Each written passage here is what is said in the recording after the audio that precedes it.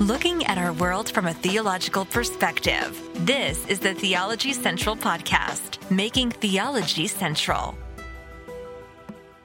Good evening, everyone. It is Tuesday, March the 29th, 2022. It is currently 9:45 p.m. Central Time, and I'm coming to you live from Abilene, Texas. We're currently outside. We have some thunderstorms in the area.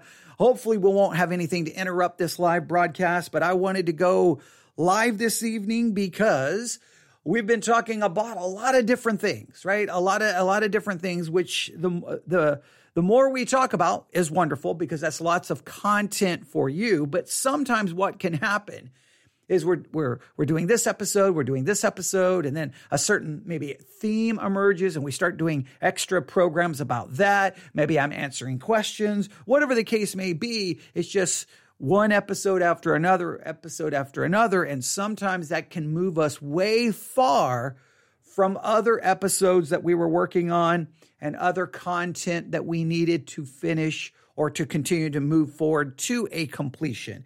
In other words, a lot of other things can distract us. So what we're going to do this evening is I'm going to try to set aside all of the distractions. I'm going to try to set aside everything else we've been talking about, all the other series we've been working on. I'm going to try to set aside the distraction maybe of the weather going on right now behind me. I'm going to try to set aside all of that. And on this kind of late evening broadcast, we're going to turn our attention right back to the Imitation of Christ written by Thomas à Kempis over 500 years ago. We have been working through this book now for, I think, at least 2 years. I don't have the official start date in front of me, but we have been working on it. And if you remember correctly, the whole reason I wanted everyone to find a copy of The Imitation of Christ by Thomas à Kempis and start reading it is because I was extremely worried that once the pandemic became a big issue, that it was going to become a major distraction for many believers. It was going to distract them from the things of God. And they were going to get caught up in conspiracy theories and politics and arguing and debating and this and this and this and this. And I kept trying to remind people that, no, the pandemic could be a great opportunity, that we could hopefully use it to examine ourselves, to grow spiritually, for sanctification, to be challenged, to focus on the things of God, and that we could possibly come out of the pandemic better off spiritually than we went into it. However, if you looked at what happened within the body of Christ during the pandemic, they got distracted, and it was arguing and debating and everything that occurred during the pandemic. We're not going to go through that, but it became a distraction. So this series was designed to keep you from being distracted.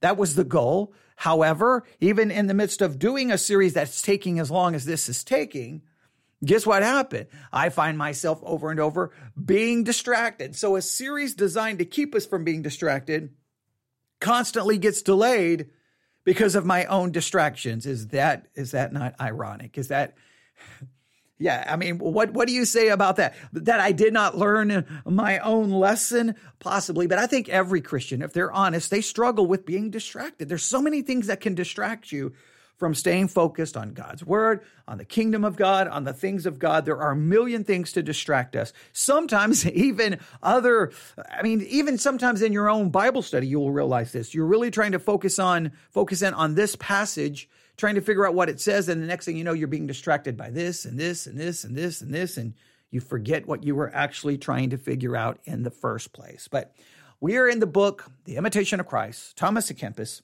Remember, the book is broken down into four separate books. We are in Book 2, Chapter 8. Book 2, Chapter 8. And before I read anything because we're really just kind of start back from the beginning and just move through a lot of things relatively quickly tonight. But I wanted to at least get us back to this. So here's what I want to do. I want to remind you of a very important concept, all right? I guess three concepts I want to remind you of. I want to remind you of the concept of relationship, the concept of fellowship, and the concept of sola scriptura. Three very important concepts: relationship, fellowship, and sola scriptura, which is the Latin phrase that just means scripture alone, which is very important, obviously coming out of the Protestant Reformation. This was a very, very important concept. And I think not only was it important in the Protestant Reformation, because it was an argument really, no, scripture alone is the final authority, not the church. The church isn't the final authority. The word of God is the final authority. That's what they were fighting in the Protestant Reformation.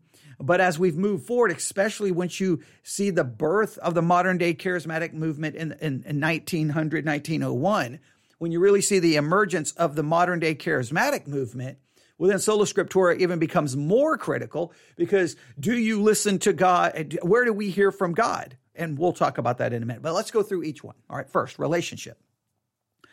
Remember, relationship speaks of connection. And by faith in Christ and his finished work, obviously we receive the imputed righteousness. The righteousness of Christ is imputed to our account. And our relationship with God, we are connected to God, and that is an eternal, secure connection, because it's not based on what we do. It's based off the imputed, not infused, imputed righteousness of Christ. We are declared to be righteous. We are declared to be holy. We are declared to be without sin, because we have received an imputed righteousness. Okay, that's very critical. Again, once again, separating us from Roman Catholicism that teaches an infused righteousness. So that connection is eternal. That connection is secure. Nothing can separate us from the love of God. Nothing. Nothing we can do can separate us from God, because we are saved by faith alone, because of Christ alone, due to an imputed righteousness. We are declared to be perfect righteous. Not that we are in practice, but we are in our position. That is connection. But even though you have that eternal connection with Christ and relationship, there is something called fellowship, which refers to closeness. Right? Connection is relationship. Closeness is fellowship. You can have the connection, an eternally secure connection, but you can lose that sense of being close to God. Your love can grow cold. Things can become complacent, apathetic. You just don't feel that closeness that you once did. And once you lose that closeness, well, then there's major spiritual ramifications, and it can be a major spiritual pitfall that can have profound negative impact on your spiritual life. So we have relationship, connection, fellowship, which is closeness, and then scripture alone speaks of communication. All right, this is very important. Relationship, connection, fellowship, closeness, scripture alone, communication. How do we communicate with God? We communicate with God now, and how does God communicate with us? So this is very important. We communicate with God via prayer. That's where we share our thoughts, our feelings, our desires, our emotions, our failures, our hopes, our wants, our petitions, our intercessions, our confessions, our praise, our thanksgiving. We communicate with God in prayer. How does God communicate with us today? In the past, yes, he communicated in different ways, right? An audible way, visions, dreams. But with the completion of Scripture, we believe all of those ways have ceased. Because if they haven't ceased, then the Scriptures is not anything special, right? In other words, what's the point of having the inspired Word of God in written form if God is talking to you Monday, Tuesday, Wednesday, Thursday, Friday, Saturday through an audible voice, a still small voice, a dream, a vision? Well, then why do you need Scripture when, God is talking to you around the clock? And many Christians speak that way. God told me this. God told me this. The only time I'm going to say God told me anything is when the next words out of my mouth are scriptures, okay? Because that's the inspired word of God. And not only that, if you try to decipher what God is supposedly telling you inside, well, how do you know what's God and how do you know what's you? Remember, inside of you is sin. You have a sinful nature. So it's just become spiritual anarchy, trying to figure out, okay, wait a minute. Wait, okay, I think that was God. No, that could be me. I mean, how are you ever going to know? And again, then what's the point of studying the Bible and reading the Bible and trying to figure out the Greek and the Hebrew and historical context and textual context and trying to figure out syntax and trying to figure out all the things you have to do in hermeneutics? What's the point if God is just speaking to you directly? Right? And again, I could tell you about all the Bible colleges and all the seminaries I attended, but I never saw one time God giving people the answer to the questions for their test in seminary or in Bible college or in Bible Institute. No, they had to study. They had to study because God wasn't just simply giving us answers. And if there was a place you think God would just be giving us answers, why wouldn't it be in Bible college and seminary? Right? And if God's speaking to everyone, right, and everyone can hear from God, then why doesn't he just resolve all the doctrinal disputes that have occurred over 2,000 years of church history? Hey, everyone, here's what you're supposed to believe about baptism. Here, everyone, here's what you're supposed to believe about the Lord's Supper. Here's what you're supposed to believe about salvation. And it would be all resolved. It doesn't work that way. He communicates to us through Scripture. So we are connected in relationship.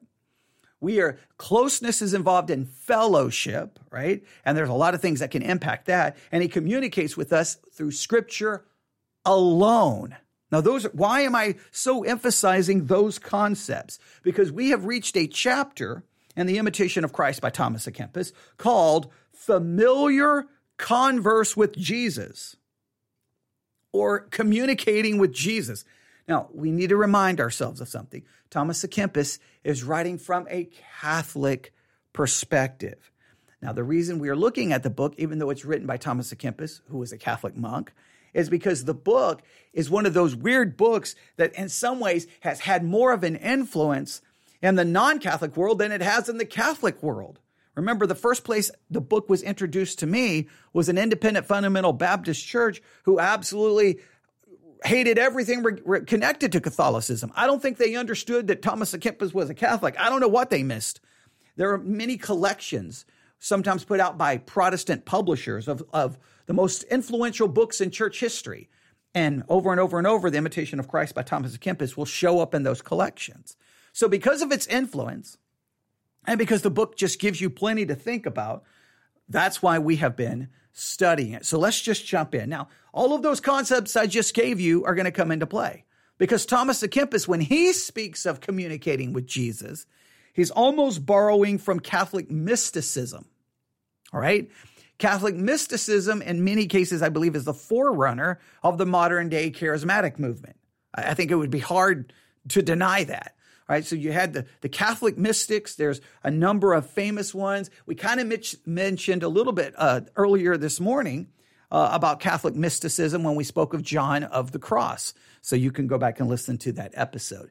So Thomas à Kempis is going to talk about relationship and a closeness with Jesus. And Thomas à Kempis is going to be looking at it from the vantage point of mortal and venial sin. See, in the Catholic system, if you commit a mortal sin, you're no longer in a state of grace. So in a sense, you lose your connection with God. Well, for us, we can't lose our connection with God, but we can lose our closeness and our fellowship. So we have to I'm going to try to use the different categories to try to apply what Thomas à Kempis is trying to say. And he's going to speak of communicating with Jesus almost in a charismatic Catholic mystic way, not through a Scripture alone perspective. All right? Does that lay a good foundation? Okay, good. Everyone said yes. Everyone around the world. I just heard everyone say, yes, that was awesome. That was amazing. Okay, right, probably not, but here we go. Are you ready? Let's see if we can come close to finishing this. Some of this I'm not going to review. I'm just going to read, give a quick explanation and move on because we've already done 2 episodes in this chapter. So I really want to advance this tonight. All right, here we go. When Jesus is present, all is good and nothing seems difficult. But when Jesus is absent, all is hard. Now, again, in Catholic terminology, Jesus is present. In other words, you're in a state of grace and nothing seems difficult. When Jesus is absent, all is hard. Well, you've committed a mortal sin and you're no longer in a state of grace. All right.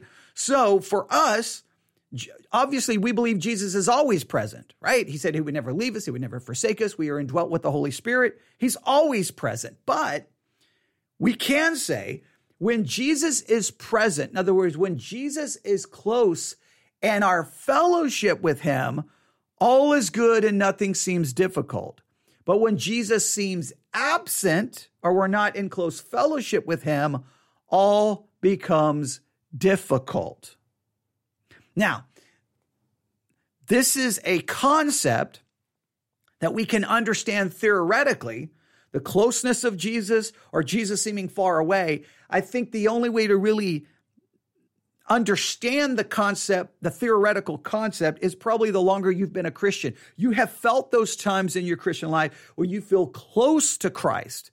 There's a sweetness in the fellowship. And there are times when you feel like that Jesus, you almost feel like Jesus is just a theoretical concept. He's not even real almost in your life. Well, then things become very difficult and hard in your spiritual life.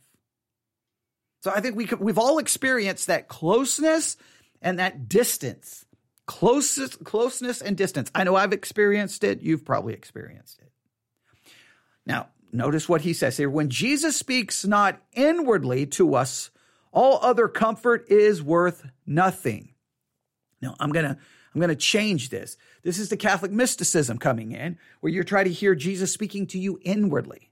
Now, he says, if Jesus is not speaking to you inwardly, all the other comfort is worth nothing. Now, I reject this inward speaking concept because, again, how do you know that that's Jesus speaking to you? It just becomes spiritual chaos. So here's what I want to say. When the Word of God, right here next to me, Scripture alone, when the Word of God communicates to us inwardly, all other comfort is worth nothing. There are times where the Word of God really just jumps off the page and boom, it hits you and it's like everything is wonderful. And there's times that the Word of God just seems it just can't get past, it just hits our forehead and bounces off. It just hits our ear and just falls to the ground. You all know there are times in your spiritual life where the Word of God just seems, you can feel that it's alive and every word is just awesome and you're drinking it in. And there's times where it just can't seem to get inside of you. Well, when the Word of God is not getting inside of you, all other comfort is worth nothing. No other comfort is not of any value if God's Word is not speaking deep inside of you. But if Jesus speaks but one word, we feel great comfort. We find great comfort when I'm opening my Bible and it's just everything just seems to be clicking. Everything seems to be working. And I hate when I go through those spells where it's like, man, there's been plenty of times I've sat, well, I'm not at this particular table, but at a desk or a table, just going from scripture to scripture to scripture to scripture. And I'm like, oh man, nothing seems, and sometimes I just have to say, okay, ignore the feeling, ignore the emotion, study the text. It's still God's Word. It's still powerful. And just keep studying until that closeness comes back, right? But it's amazing because when you feel that, then one word, just one word, one scripture can bring the greatest comfort, even when everything in the world seems to be falling down and burning down around you. And then they use this example. Did not Mary rise immediately from the place where she wept when Martha said to her, the Master is come and calleth for thee? Happy hour when Jesus calls from tears to spiritual joy. There is great spiritual joy when the Word of God is really just right there. And there can be a lot of reasons you experience that deadness. It can be because of sin. It can be just spiritual apathy, complacency. It's typically because your closeness with God has been disrupted by something in your life. Bitterness, unforgiveness. It can be a million things. How dry and hard are you without Jesus? When there's a distance with Jesus, everything is dry. Everything is hard. There's just a dryness, a deadness in your spiritual life. How foolish and vain if you desire anything out of Jesus. Is not this a greater loss than if you should lose the whole world? Look, if you desire anything else other than Jesus, you're foolish. But here's what happens. When you lose that closeness with Jesus, when you lose it, then you lose a sense of contentment. You lose a sense of peace. You lose a sense of joy. And here's what we have a tendency to do. We go look elsewhere. You're like, well, you're not feeling that contentment, that joy. So you stop looking to God's word. You stop looking to prayer and fasting, and you start looking in the world for that joy, for that contentment, for that peace, for that satisfaction, which then is massively detrimental to you spiritually, because then that keeps you from going back to the very thing that you need for comfort, for peace, for contentment, which is God. All right. So what happens is the discontentment, this deadness, this dryness makes you look to something else to give that to you, which then keeps you away from the very thing that can fix it. So Thomas à Kempis asks, is not this the greater loss? That if you should lose the whole, is not this a greater loss than if you should lose the whole world? The greater loss is losing that closeness to Jesus. That is a greater loss than losing the whole world. It would be better to lose the whole world and keep your closeness with Jesus. You can't lose your connection. All right, but you can lose your closeness. What can the world profit you without Jesus? To be without Jesus is a grievous hell, and to be with Jesus a sweet paradise. If Jesus is with you, no enemy shall be able to hurt you. He who finds Jesus finds a good treasure, yea, a good above all good. And he who loses Jesus loses much indeed, yea, more than the whole world. Poor is he who lives without Jesus, and rich is he who is well with Jesus. Now, again, I'm trying to make sure you understand this according to Thomas à Kempis. He's referring to not being in a state of grace. Right? Again, you commit a mortal sin, you're no longer in a state of grace. You've got to find a way to get back into a state of grace. And if you don't die in a state of grace, well, you don't even make it to purgatory, you're going to go to hell. You've got to die in a state of grace even to get to purgatory within the Roman Catholic system. So when he's talking about losing Jesus, he's talking about connection. I want you to understand it in light of fellowship. When we're in closeness with Jesus, everything is much better. But when we lose that, it's bad. And then we start looking everywhere else for that comfort, for that peace, for that satisfaction. It is great skill to know how to hold converse with Jesus and to know how to keep Jesus. Great wisdom, okay, I'm going to read this again.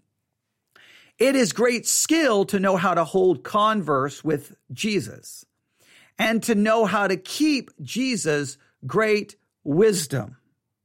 So he says it's a great skill to know how to converse with Jesus. Well, let me make it very clear.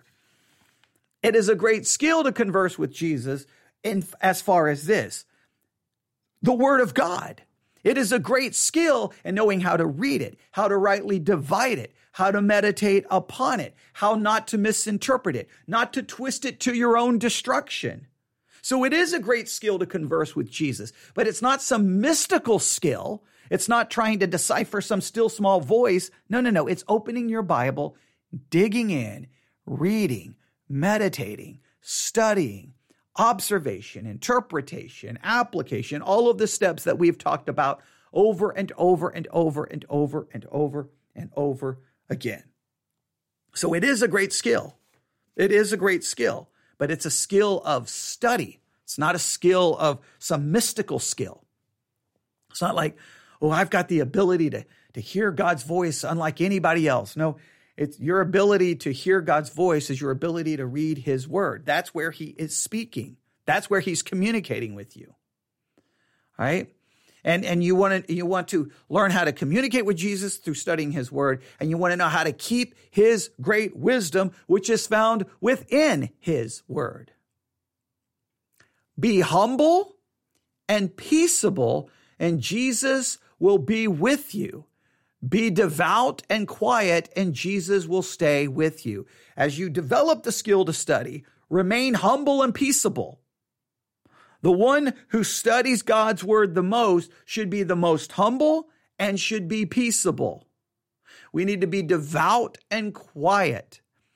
For sometimes we know we're not studying God's word correctly because it makes us arrogant, proud, and not peaceable. That's when we know we're doing things wrong. Next paragraph. Well, we're making progress. Let's see if we can do this. We're at 25 minutes. Here we go. You may soon drive away Jesus and lose his favor if you turn aside to outward things. In other words, you can now, and again, Thomas à Kempis is looking at this from mortal sin, venial sin concept. Let me read it the way we're trying to apply this. You may soon drive away that closeness with Jesus and lose that feeling of closeness, his favor, if you turn aside to outward things. If you're turning yourself to outward things, those outward things will ultimately eat away at your closeness with Jesus. This is a horrible illustration, but let me see if this will work, all right? You are out with your spouse, all right? And you're having an evening, and there's a closeness there. There's an intimacy there. Even if there's not words being said, it's just a great feeling. Everything's wonderful. And all of a sudden you turn and you're like, oh, look at that. Okay, maybe you're a female and you're like, man, that guy's hot. Man, he has a good sense of humor. And the next thing you know, you're not even really talking to your husband anymore. You're talking to this guy. And you're like, so where are you from? Tell me about your family. And you just completely turn to this other person. And you give them your focus and your attention. Well, guess what? Let me go back to those words. You're going to drive away the person who you came with. You're going to drive them away. You're gonna in a sense lose their favor because you've turned to something else. We have this closeness with Jesus, and then we're like, wait a minute, wait 1 second, Jesus, over here. Oh, look at that. That's awesome over there. Oh, things in the world, man, that's awesome. And you start loving the things in the world, and you start giving your attention to the things of the world. And well, you're going to lose that closeness with Jesus because in a sense, you're the one who walked away from Jesus to go give your attention to this other thing. So in a sense, you begin to commit spiritual adultery. Right? Israel did it over and over and over again. They turned away from the God who saved them to false gods. I've done it. You've done it. What are those outward things? Think about it this. I really want you to imagine this picture. You're out, in a sense, on a date. Okay, think of this. You're out with Jesus. Okay, I don't want to in any way take away any reverence, but you're there with Jesus. If you don't want to use the term date, you're there with Jesus, right? And what are the things that are most easily going to distract you to turn your attention away from him? Now, I know you can give me the church answer. I would never turn my attention away from Jesus. He is my Savior, and I love him. Okay, I'm not looking for your robe of self-righteousness. What are those things? You need to identify what are the things that are most likely turn your attention away from Jesus. What is it? Well, what is more attractive to you than Jesus? What is it? Well, I could give you all of mine. Okay, I could give you a list of mine. I know what mine are. You probably know what yours is. So and here's what happens. Please know what happens. We see these other things. We turn our attention. Now we lose that closeness with Jesus. And guess what happens when we lose that closeness with Jesus? We lose peace. We lose joy. We lose contentment, and we become miserable and unhappy. And we can't. And so we may blame our unhappiness on our spouse. We may blame our unhappiness on our job. We may blame our unhappiness on where we're living, on our boss. In reality, all of our discontentment, all of our unhappiness may have nothing to do with our spouse, nothing to do with our kids, may not even have anything to do with our circumstances. It may have to do that we lost our closeness with Jesus because we've turned our attention to other things. And as long as your attention is on other things, you can't get that closeness and that peace and that joy and that contentment back. And so you'll, in many cases, start blaming everyone else and become more bitter and more frustrated and may destroy relationships because you're looking for what only Jesus can provide. All right, let me read that again. You may soon drive away Jesus and lose his favor if you turn aside to outward things. And if you should drive him from you and lose him, unto whom will you go, and whom will you then seek for your friend? Once you drive him away, where are you going to turn? Once you lose that closeness, what are you going to turn to? I'm telling you, whatever you turn to is a cheap substitute that will not satisfy. Maybe will give you a temporary boost like a sugar high, but you're going to come crashing down. Without a friend, you cannot live well. And if Jesus is not above all a friend to you, you shall be indeed sad and desolate. You act therefore, now these are the words of Thomas à Kempis, all right? So don't get mad at me. All right, here's his words.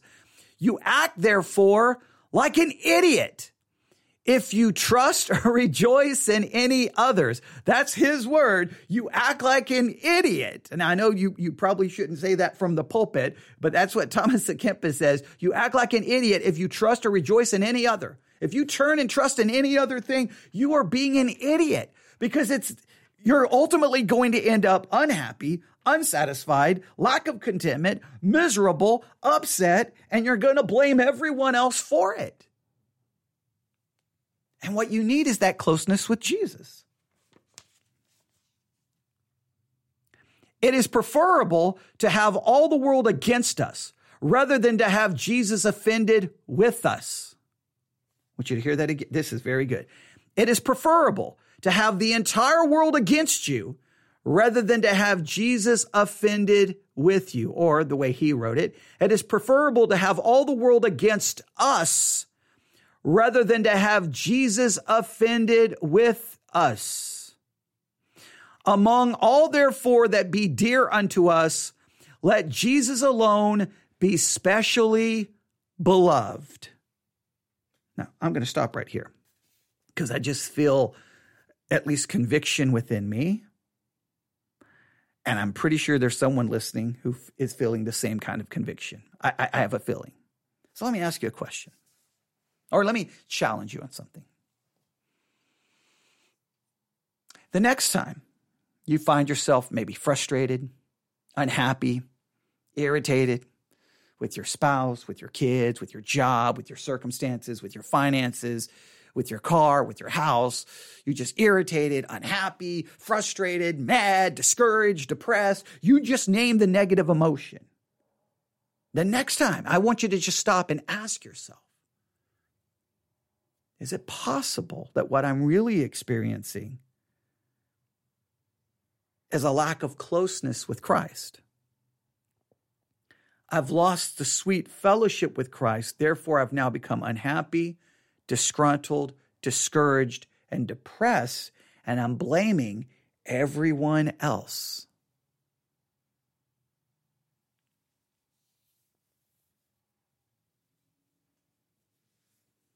Now that's a convicting question. I have found myself in situations where I feel frustrated or not understood, or they don't get me, or they're not sensitive enough to my needs, and I'm unhappy. And then what you do is, the real issue is maybe those things are there. Maybe they didn't treat you right. Maybe they're not sensitive enough. Maybe they don't help you. Maybe there are reasons to be frustrated. But I think if we have a closeness with Jesus, it can override that. But here's what happens. Once we start finding that the other person or the other circumstances are irritating to us, we almost always turn to a solution to make us feel better that is not biblical, and typically it's spiritually detrimental. When you're frustrated, whatever it may be, and you're like, but you got to understand, I was experiencing this. I think a closeness with Jesus, a sweet fellowship with Jesus, in theory, should override that.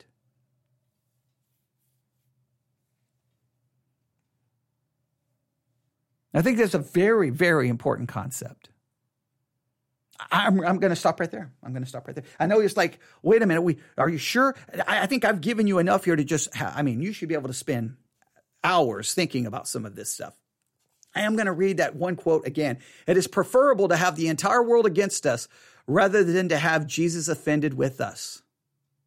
Among all, therefore, that be dear unto us, let Jesus alone be specially beloved. We want Jesus to be that specially beloved thing because that brings us peace and contentment and should be able to override anything else. But I think sometimes we project our lack of closeness with Jesus, therefore we lose that happiness, that contentment, that joy, and we project that unhappiness onto other people and say, you're the reason, you're the reason, you're the reason. You're the reason. And it may be it's our lack of closeness with Jesus. Relationship is connection. Praise God. Nothing can sever that. Nothing can separate that. Nothing. Fellowship is closeness. And that has a lot to do with us. And Scripture is communication, how God communicates with us, which is communication is key in closeness, right?